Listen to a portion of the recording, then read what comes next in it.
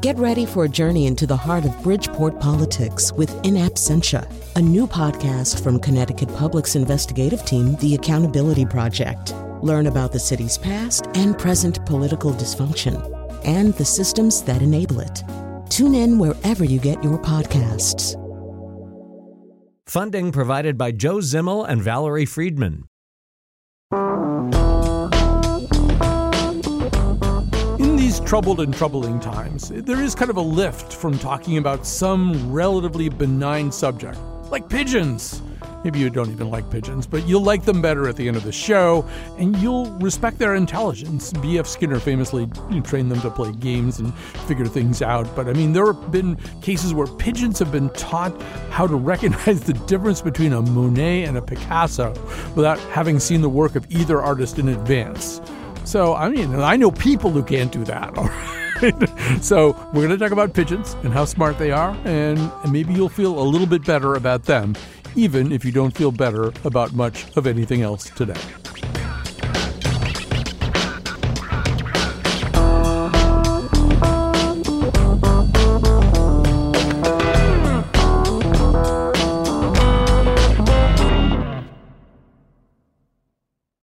Support for this podcast comes from Hartford Healthcare.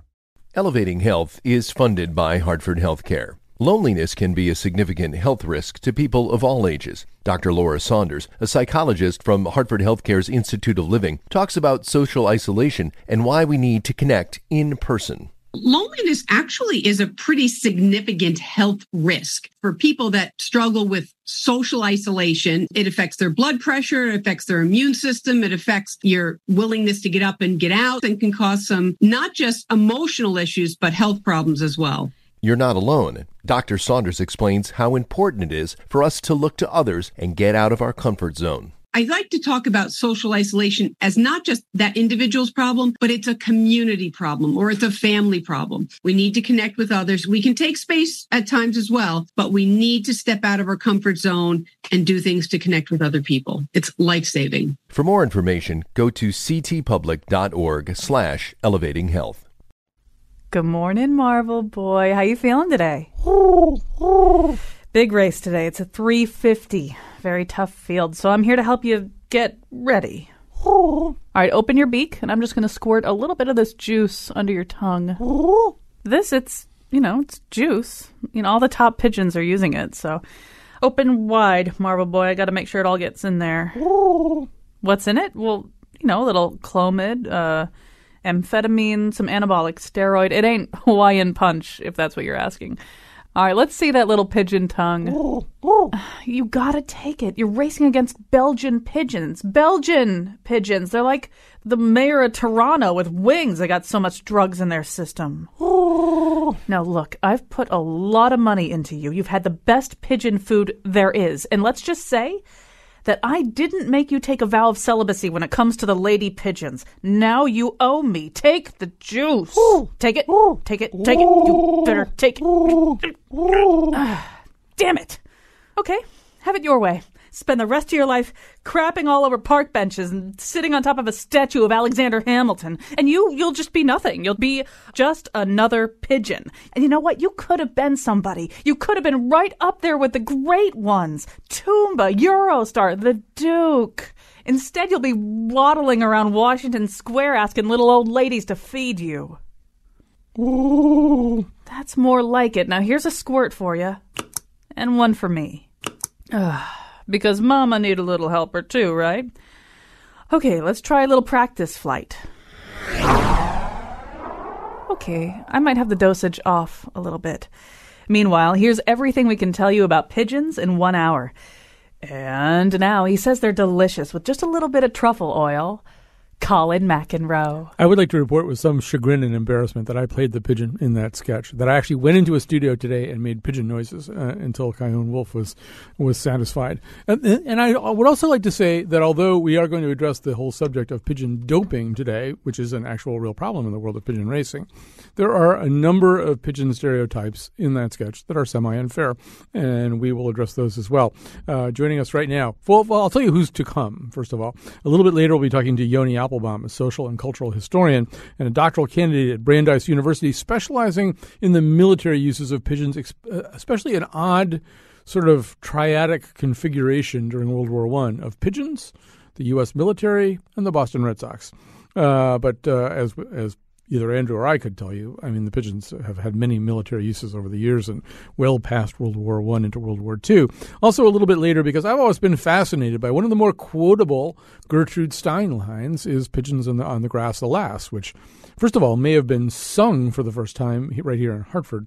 So Wanda Korn, a Robert and Ruth Halpern Professor Emerita of the Department of Art and Art History at Stanford University, is going to explain to us, as best she can, as best anybody can explain Gertrude Stein to anybody, why Pigeons on the Grass would inspire alas. But we're going to begin with Andrew Bleckman. He's the managing editor of Orion Magazine, but more importantly for our purposes, he's an award-winning journalist and the author of Pigeons, a 2000 book that I read, Pigeons, the fascinating saga of the world's most revered and reviled bird. So when we decided we were going to do a show about pigeons, Andrew was our go-to guy.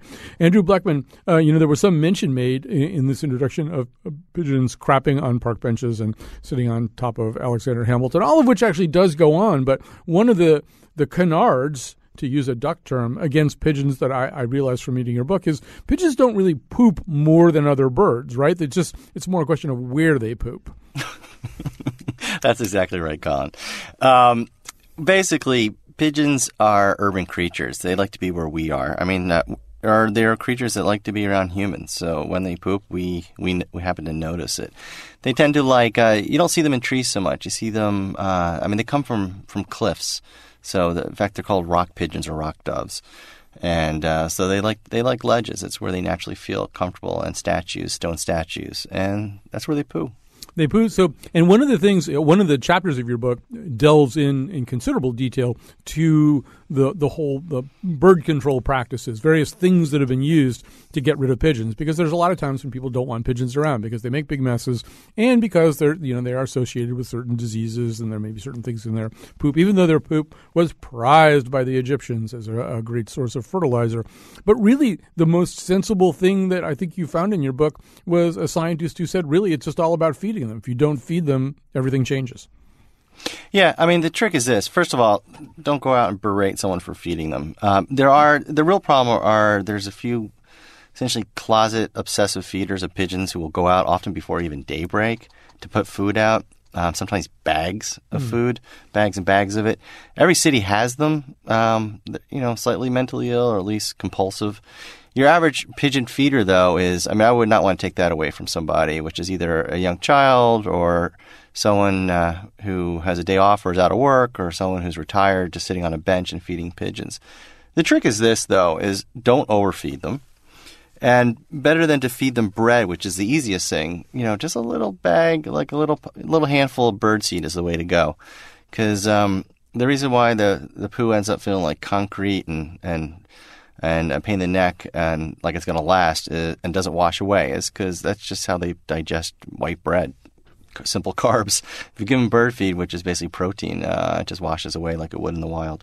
We should probably at least try to define what is a pigeon. People often kind of use the terms pigeon and dove interchangeably. I know pigeons were of great fascination to Darwin. It's actually, I think, the first chapter of Origin of the Species is about what a pigeon is, or about pigeons in general. And I know even since your book came out, Andrew, there's been more work done on sequencing the pigeon genome and answering some of the questions that were near certainties at the time of the writing of your book. But so explain, what are we talking about when we say pigeon?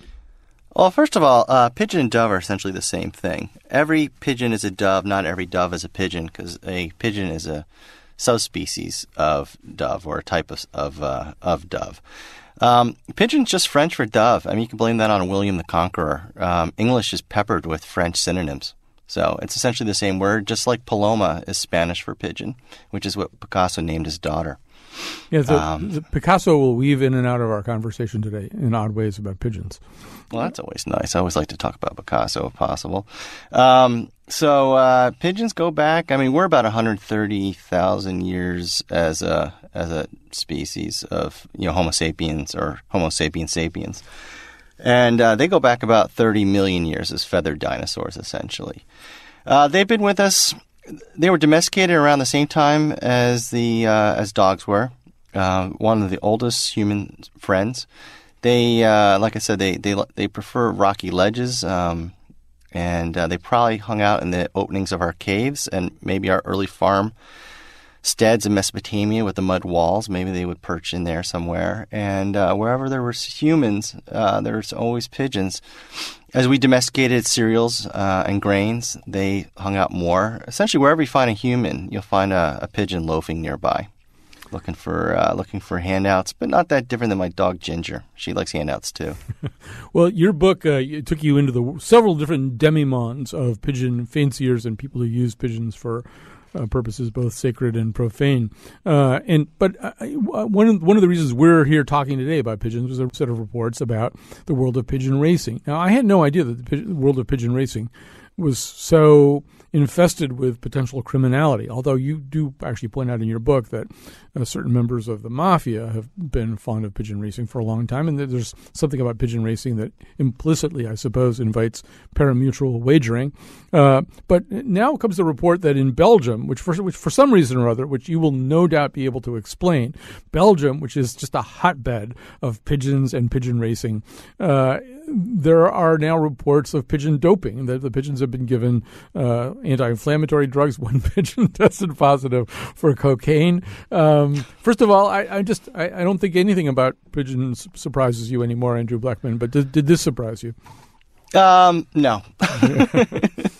Not really. Well, cocaine sounds stupid because it's only in your system for about 30 minutes, and those races tend to be for 3 to 6 or 8 hours long.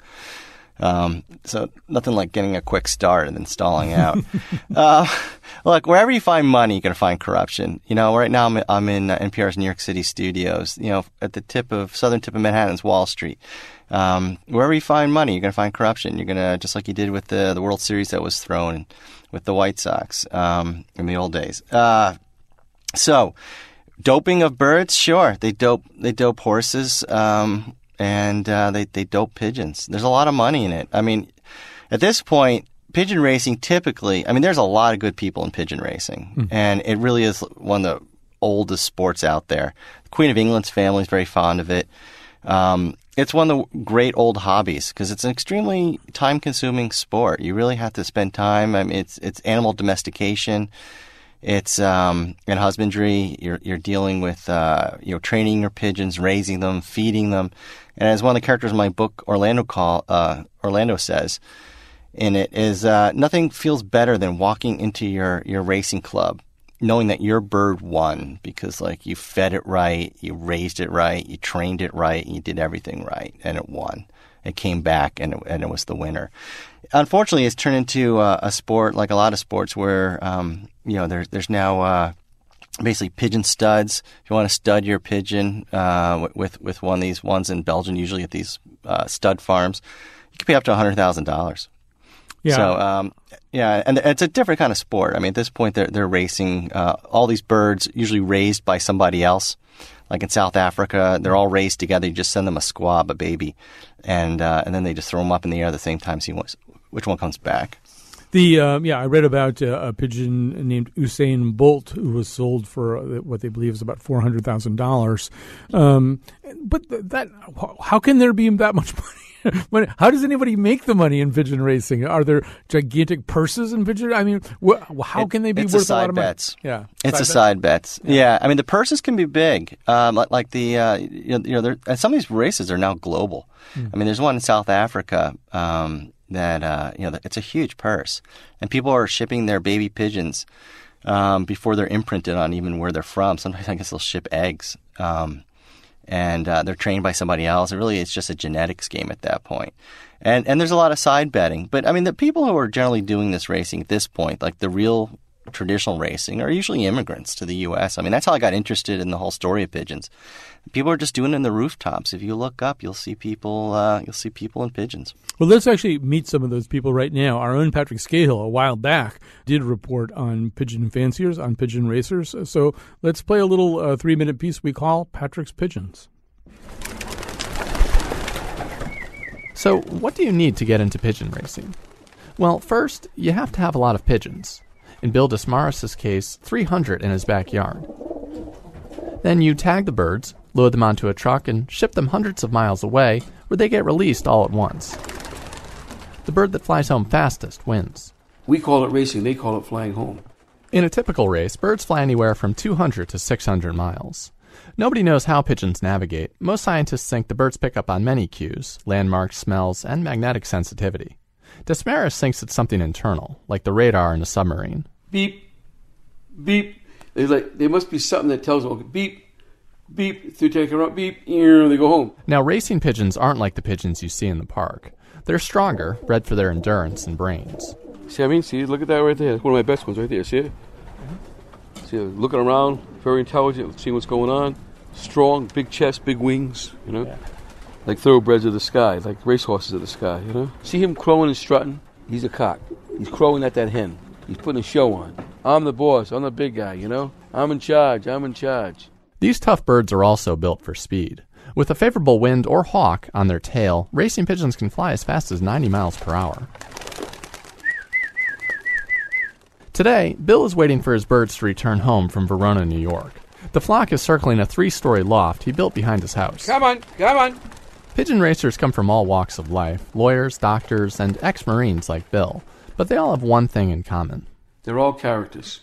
Every one of them is a pigeon flyer is a character. Just by the nature of what he does, flying pigeons. How many people fly pigeons? Oh, look at this guy. Harold, how about shot and beer? How about shot and beer? You never drink water, you get sick. Tony Bioderski is one of those characters. He used to play soccer in Poland, but for 33 years, he's raced pigeons in America. I'm with him at a pigeon club in Wallingford. His house is right next door. So did you build the coop yourself? Yep. Yeah. How long did it take to build? The coop was building 2-3 months before the house. What did your wife think of that? Oh, she don't complain because she know I like it. They know the pigeons is my life. Tony sometimes bets on races, but other pigeon flyers like Wayne and Tina Spakowski say the sport is about other things, like caring for your birds. Pigeon racing isn't without risk. Hawks, power lines, and surprise weather can all keep the birds from coming home. So the Spakowskis are careful not to get too attached. Once you name them, it seems something happens to them. Yeah, we had always had one that would always chase my feet. So we called her Feet for the longest time. And of course, one race and she never came home. Oh, Feet! We lost Feet. Today, the Spakowski's pigeons are getting loaded onto a truck bound for Toledo. Come on, you knuckleheads. Ralph Dupree is their driver. He's driven pigeons for nearly a decade. Dupree will drive all night, releasing dozens of birds the following morning. He says he'll find a nice spot, a place with good visibility and no power lines, and then it's just a matter of getting out of the way. Sometimes you get crapped out. And for the Spakowskis, well, the race results weren't great either. But with competition nearly every weekend, they'll have plenty of opportunities. And when winter comes, they'll begin mating their best birds, continuing on the never-ending quest to breed the perfect super pigeon for next season. All right, that's our own Patrick Scahill. Andrew Bleckman, I think you heard some of the immigrants that you were talking about in that piece, and I'm sure Absolutely. In the sensibilities reflected in that piece, a lot of sensibilities that you recognize from the time that you spent among pigeon racers. Yeah, I mean, they're good folk. I mean, it really is one of the last great hobbies. And it's dying. It's dying with that generation of immigrants, whether they're Polish or Jamaican, Belgian or Dominican or Puerto Rican. Or Peruvian. They're from all over the world, or the Middle East. I mean, pigeons are basically beloved everywhere but the United States, from what I could tell. And it's hours and hours and hours and hours a week. And you have a lot of what I call pigeon racing widows. Or racing widows, the poor suffering wives who get half the attention that the staple pigeons gets. And these guys call their birds thoroughbreds, and in a lot of ways they are. These birds will fly from a place they've never been before. I mean, they're trucked out, and so let's say it's 500 miles away, which is pretty typical. They'll fly home at 60 miles an hour, not stopping for food, water, rest, or anything, and they'll home in. On their loft, basically like a laser-guided missile at 60 miles an hour from a place they'd never been before. I mean, compare that to a racehorse, which really just runs, a few furlongs, which is basically a mile and a quarter maybe, just a few, 1.25 times around the track.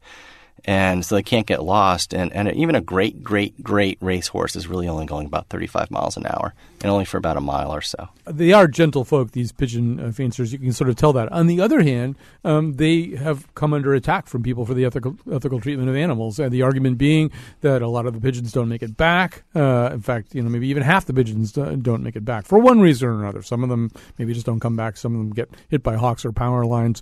I think PETA has also claimed that slow pigeons are just offed by some pigeon breeders. What's your answer? If somebody from PETA were here right now, what would you say to them? I'd say they're partly right. I'd say pigeon racers really enjoy their birds, and they love racing. And the two mix in a certain kind of way. I mean, if you have a slow pigeon or a pigeon that doesn't come back, you really don't want to come back. You don't want the pigeon back. Sometimes you'll see a bird maybe in the city with a little racing band around it. It's like a little thing around its ankle. The trick is really not to try to research it, but just kind of let it loaf in the city. Because a lot of times they really don't want the bird that can't come home on its own, and you're breeding racers. It's like the boxer that can't get up, chronically, and it gets knocked out in the first round. You really don't want it back. So it's a mix. They love their birds. They love the sport.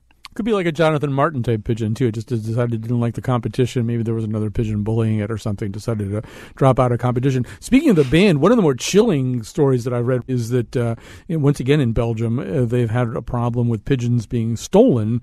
And what the smugglers do is they don't bother to smuggle the pigeons. They tend to be apparently Chinese organized crime groups, and they just cut the leg off that has the band on it, and then they just take the band home and put it on the leg of an inferior pigeon, and then claim some great pedigree for it, so it's worth a lot more money, which is horrible. It's amazing what we humans will do. I know. Pigeons would never do that to humans, I don't think, anyway, although who knows if they were given a chance. I can guarantee you the greediest you'll get in a pigeon is one that tries to peck one piece of seed too much. Well, speaking of pecking one piece of seed, and this will be the last thing before we go into our next segment, but it sort of can set up kind of some of the military stuff pretty well. One of the many people who's been there are two people that we should talk about. One of them is Mike Tyson. I hope we can get to him. But one of the other people very interested in, and by the way, if we don't get to it, you should read Andrew's book, at least for the chapter where he's running around trying to have an audience with Mike Tyson. Spoiler, he doesn't get to, but what he goes through in the process is very amusing and lots of fun. But B.F. Skinner was kind of, if not obsessed with pigeons, B.F. Skinner, the great psychologist of the 20th century, was somebody who believed that some of the innate capacities of pigeons made them very worthy of study for the kinds of theories that he was interested in, especially operant conditioning. Actually, let's just play a little clip. I don't know if this is B.F. Skinner's voice or not. I couldn't figure that out. But this is an old black and white clip that shows two pigeons batting a ping pong ball back and forth across a flat surface. The two pigeons are at either end of a small ping pong table. One pigeon pecks the ball as it comes toward him and knocks it toward the other pigeon. Other pigeon pecks the ball back across the table. If it goes past one pigeon, the other pigeon can eat, and if it goes the other way, the other pigeon eats. So that there is it's a real game. The pigeon is reinforced for a cross-court shot if that is what gets the ball past his opponent. We'll talk about Project Pigeon in the next segment with Yoni. But Andrew Bleckman, one of the things, you watch some of these things from the Skinner Institute, and one of the things you cannot help but conclude is that pigeons are actually pretty smart. Yeah, pigeons are, they have a lot of innate abilities. They're able to see infrared. They have ultrasonic hearing. They're very good at finding something that doesn't belong as a pattern. Like if I remember seeing an old video of pharmaceuticals going down a little ramp on a conveyor belt, and they can pick out the one that has a defect in it, like the one pill or something like that. They're very bright. I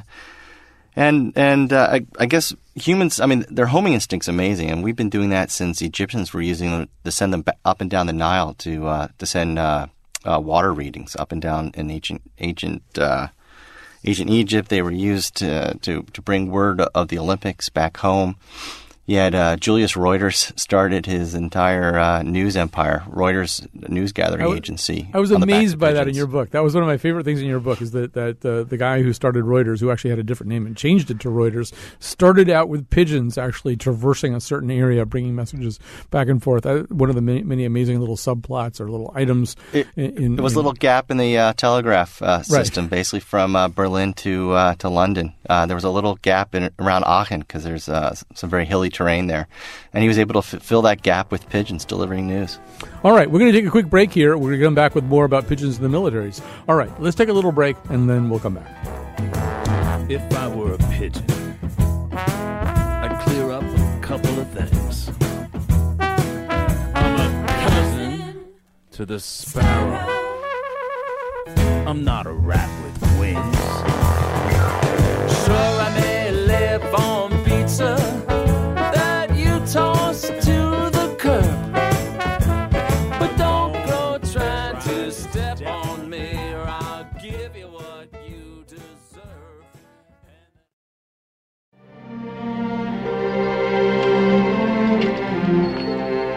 Hey, what do you think of that phone? She's a beauty. She's at Hayes. Name is Swifty. Oh, look what he went and did.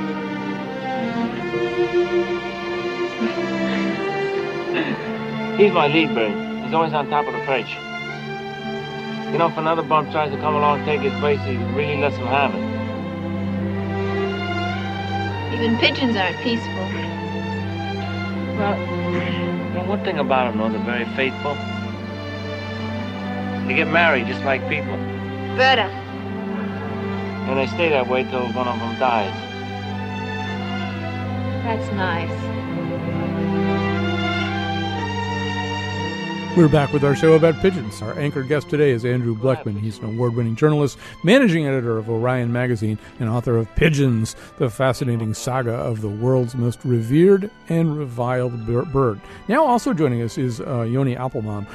Yoni Appelbaum is a social and cultural historian and a doctoral candidate at Brandeis University. He is not getting his doctorate, we want to emphasize, in the history of pigeons or even in historically fascinating details about pigeons, but he has become interested in pigeons, especially around the time of World War I, and as I said before, fascinated especially about a certain triadic configuration between the military, pigeons, and the Boston Red Sox. So he's going to begin by telling us a little bit about that. Andrew and I will be chiming in with even more pigeon military history, a great deal of which there is in his book. But Yoni Appelbaum, welcome to our show, and tell us about pigeons in World War I. This was, once again, we were just talking about Reuters, but pigeons were often used to sort of patch up some communication network which needed to go at a faster speed, and that's one of the things that they were used for in World War I. Tell us about it. Well, thanks for having me on. That's exactly right. And I stumbled across this because I'm not only a cultural historian, I'm also a baseball fan. And like I suspect a lot of your listeners, I was tuned in to the World Series, and they mentioned that during Game 6 of the World Series in 1918, there were troops on hand dispatching pigeons at the end of every inning and carrying the score and the details 37 miles away to Camp Devens, where there were some 50,000 troops training to go off to France. And that just seemed fantastically strange. They had telephones, they had telegraphs, they had what they called wireless radio, and it seemed very odd to be strapping the score to pigeon legs and sending it off 37 miles when you could pick up the phone and ask what was going on at Fenway. And what cultural historians tend to do is find odd little threads like that and start tugging to see what comes out. And I tugged and found this fascinating story of what the military was actually up to at Fenway in 1918. Well, one of the things they were trying to do, I think, is build up pride around this whole idea and maybe also instill a lot of people all at once with the importance of pigeons, because part of the problem in the training period with the pigeons was that because people have sometimes shot at pigeons to amuse themselves or maybe even to eat them, that was happening, right? Yeah, that's exactly right. So you've got this very odd juxtaposition. You have a small group of pigeon fanciers within the United States who are actively raising them as a hobby, as Andrew's described. And then you have most Americans relating to pigeons as either an item on the menu of a fancy dinner party, as squabs, or as a target for hunting, or perhaps as a nuisance. The groundskeepers at Fenway were known to scatter breadcrumbs and wait for the pigeons to swoop down and then blast away with their shotguns. So there's this dramatic shift in attitudes that takes place at the beginning of the war. General Pershing, the commander, gets over to France and looks around, and one of the first telegrams he sends back is a demand for the army to start finding itself some pigeons. It turns out that pigeons can plug the gap in battlefield communication in a way that nothing else in that war can. There's an expectation of instantaneous communications because we do have technologies by then like telephony and telegraphy, but it's really hard to keep those technologies up and running on a battlefield with fast-moving units, which move faster than you can string wire, and to send secure messages back. So the Army starts recruiting these tremendous numbers of pigeoneers and pigeons. They enlist nearly 1,000 pigeon handlers. We send some 15,000 pigeons over to France. We have 10,000 of them stationed domestically. We're training them. We keep on taking them out by airplane, on foot, and releasing them so they can fly back to the posts and learn how to do that. And farmers are taking pot shots at them. The Army resorts to going to the newspapers and announcing that these pigeons are soldiers training to fight for their country. And they go so far as to say that any person who tries to kill any pigeon whatsoever may be stabbing the boys in the trenches in the back. So there's this real rousing appeal to patriotism that centers on the pigeons. It's both practical to keep them alive long enough to learn their duty, but also as a way of making Americans feel tied to the war effort. And that's what they're doing at Fenway Park, ultimately. It is the 1918 equivalent of a flyover. The World Series opened at Fenway with 4 FA-18 Marine fighter jets buzzing low over Fenway. And in 1918, buzzing low over Fenway were pigeons. And Andrew Blackman, this is a familiar story to you, and the use of pigeons went on into World War II. There were pigeons being used once again, pretty much the same way, right? Sometimes to carry even encrypted messages. Yeah, I mean, pigeons are. I mean, my favorite story is always Cher and Me from World War I with the Lost Battalion, and they were behind enemy lines, and our own military was sending shells on and firing on them. And they had a few pigeons with them, and the soldiers, as they were hunkered down, and they sent one up, shot down by the Germans by rifle, sent another one up with a rescue message, shot down, and the third one, Cherami, was actually shot but kept going and made it back to the American base, and they immediately stopped firing. But the poor Cherami was basically blown to bits. She still raced back to deliver her message with one leg dangling. She couldn't even really land. But yeah, I mean, they're still being used now. They're being used. Look, if you don't want the NSA eavesdropping on you, well, then put your iPhone down and put down your high technology way of sending messages. And if you're if you're an insurgent in Iraq or Afghanistan, send it by pigeon post. Still being used. Yeah, and actually, and this I think occurred after your book was written, but in England a couple of years ago, they found a pigeon in a chimney, and the pigeon appeared to have died during World War II. On its leg was an encrypted handwritten message from World War II, which the code breakers today were unable to crack, but they believe that it was actually flying home from British units in France around the time of the D-Day landing in 1944. So they were dropped from airplanes with parachutes. They were let out of submarines that would quickly surface. Pigeons. In fact, we dropped a ton of pigeons with the French Resistance. All they had to do was with a piece of paper and a pencil, and we'd parachute them in.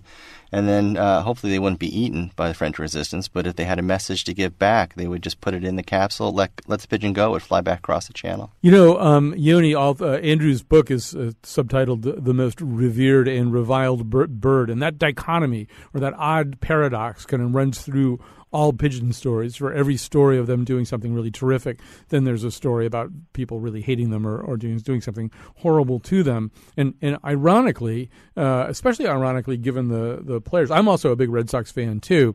And so Ted Williams, who was probably the most militarily heroic Red Sox player, actually left baseball twice to fight in two different wars for the United States. On the other hand, never got the memo about how great pigeons are. I'll let you pick up that story.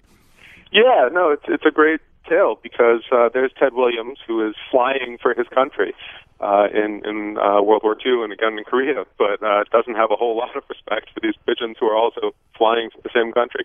He was one of a number of Red Sox players through the years who used to enjoy taking target practice at the pigeons out in the bleachers. He'd go out there and blaze away at them with his shotgun. On at least one occasion, he was joined by the team's owner, Tom Yawkey, who the street in front of Fenway is named for now. Lefty Grove, who was with the club in the 30s and the early 40s, was also notorious for doing this. And it got to the point where the one of the feuding sports writers, and Williams had notoriously bad relationships with the media, dropped a dime on him to the Massachusetts Society for the Prevention of Cruelty for Animals, who went after him for doing this, and he made a public apology, but privately remained unrepentant. So you've got, in 1918, pigeons flying over Fenway Park to rally support for the war, and as soon as that wartime service is over, Cherami is stuffed and put on display in the Smithsonian as a tribute, alongside the French medal that he won in the war, and Williams goes back to blazing away at the pigeons of Fenway Park as nuisances, pests worthy of extermination. Well, Yoni Applebaum from Brandeis University, great to talk to you about all this. Andrew Bleckman, as we sort of wind up this segment here, since we're talking about that and about Ted Williams, I mean, one of the other things that you did, speaking of demi-mondes into which you descended, you did briefly descend into the world of target shooters who continue to shoot at live pigeons. If you go to a skeet shooting range these days, you wind up shooting at what is sometimes called a clay pigeon. You wind up shooting at sort of an inanimate target flung into the air for you. But there's a small group of skeet shooters who still shoot, or at least at the time of the writing of your book, still shot at thousands of pigeons released over the course of maybe even just a single day of shooting, right? Yeah, actually, I was the first and probably the only journalist ever, infiltrate such a thing. Animal rights groups and other journalists have tried for a long time. And I infiltrated by agreeing to be part of the shoot. And luckily, I'm a horrible shot. I knew it. I'm not about to hit a skeet, live or otherwise. It's a horrible situation. It's slowly dying off, but it still exists. Basically, you have people who poach pigeons from the streets in New York City, usually early in the morning, just as the sun's rising, which is when pigeons wake up. They'll put some feed out, and then they'll just net them, and then they'll throw them in vans. And then they'll race them out to central Pennsylvania or just rural Pennsylvania.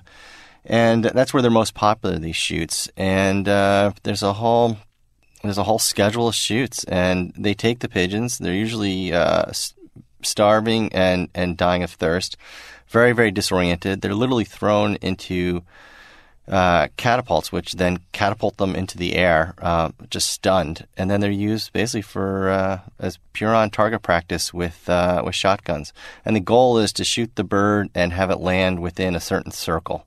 So, the closer to the bullseye, almost as if it were darts. And the birds are just left there to die while the shoots go on. And it's just a bloody situation with dead and dying bloody birds everywhere.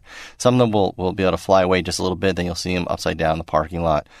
And then they pay young boys to go around and collect them, throw them into trash bags, sometimes twist their neck, sometimes they're just thrown in there, and then just throw it in a trash can.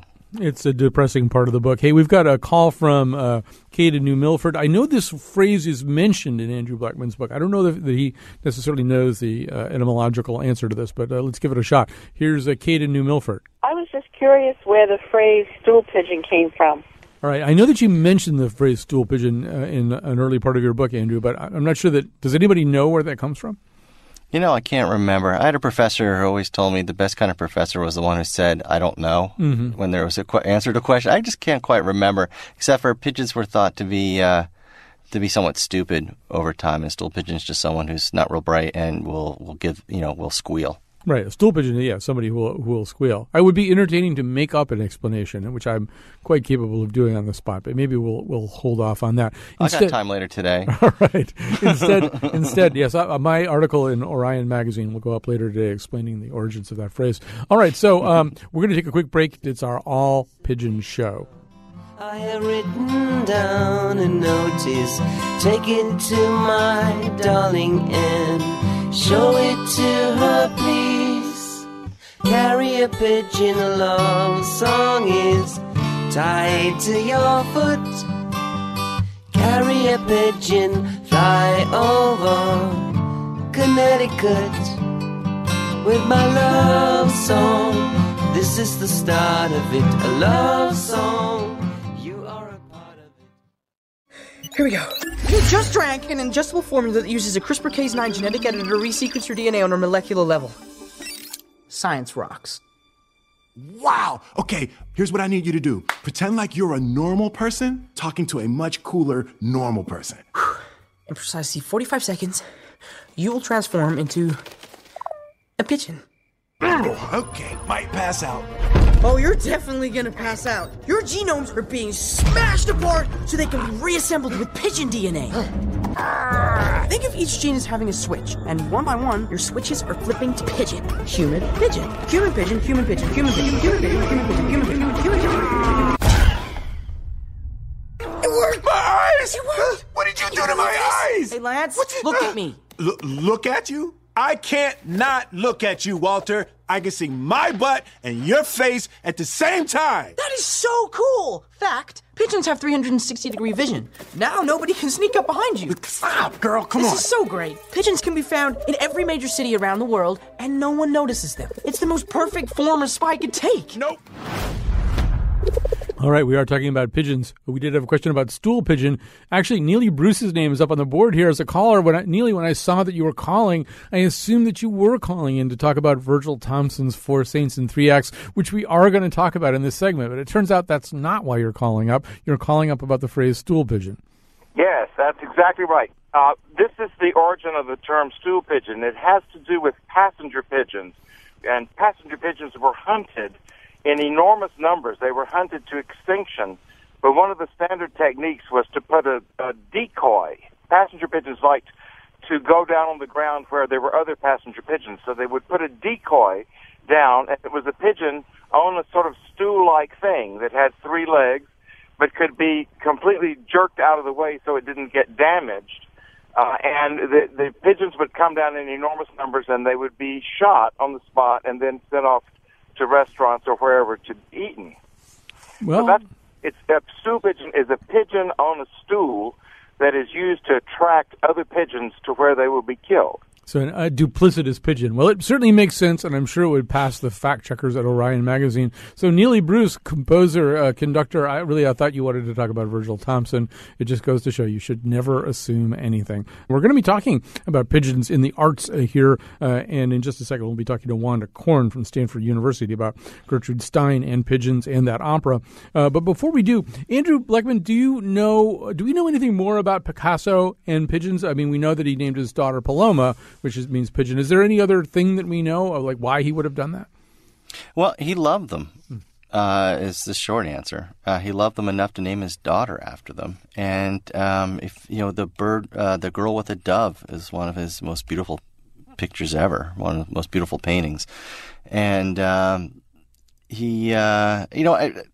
it's interesting. It's really only in the United States, from what I can tell, where pigeons are so debated, except for maybe Trafalgar Square in London. Generally, all through human history, they've been worshipped as fertility goddesses. They've been seen as a gentle friend who will visit you every day, at the same time, that's when you feed them. They're seen as, all through the Middle East and Baghdad, pigeon racing and the keeping of pigeons is a big sport. They're beloved. Ancient Rome was filled with pigeons.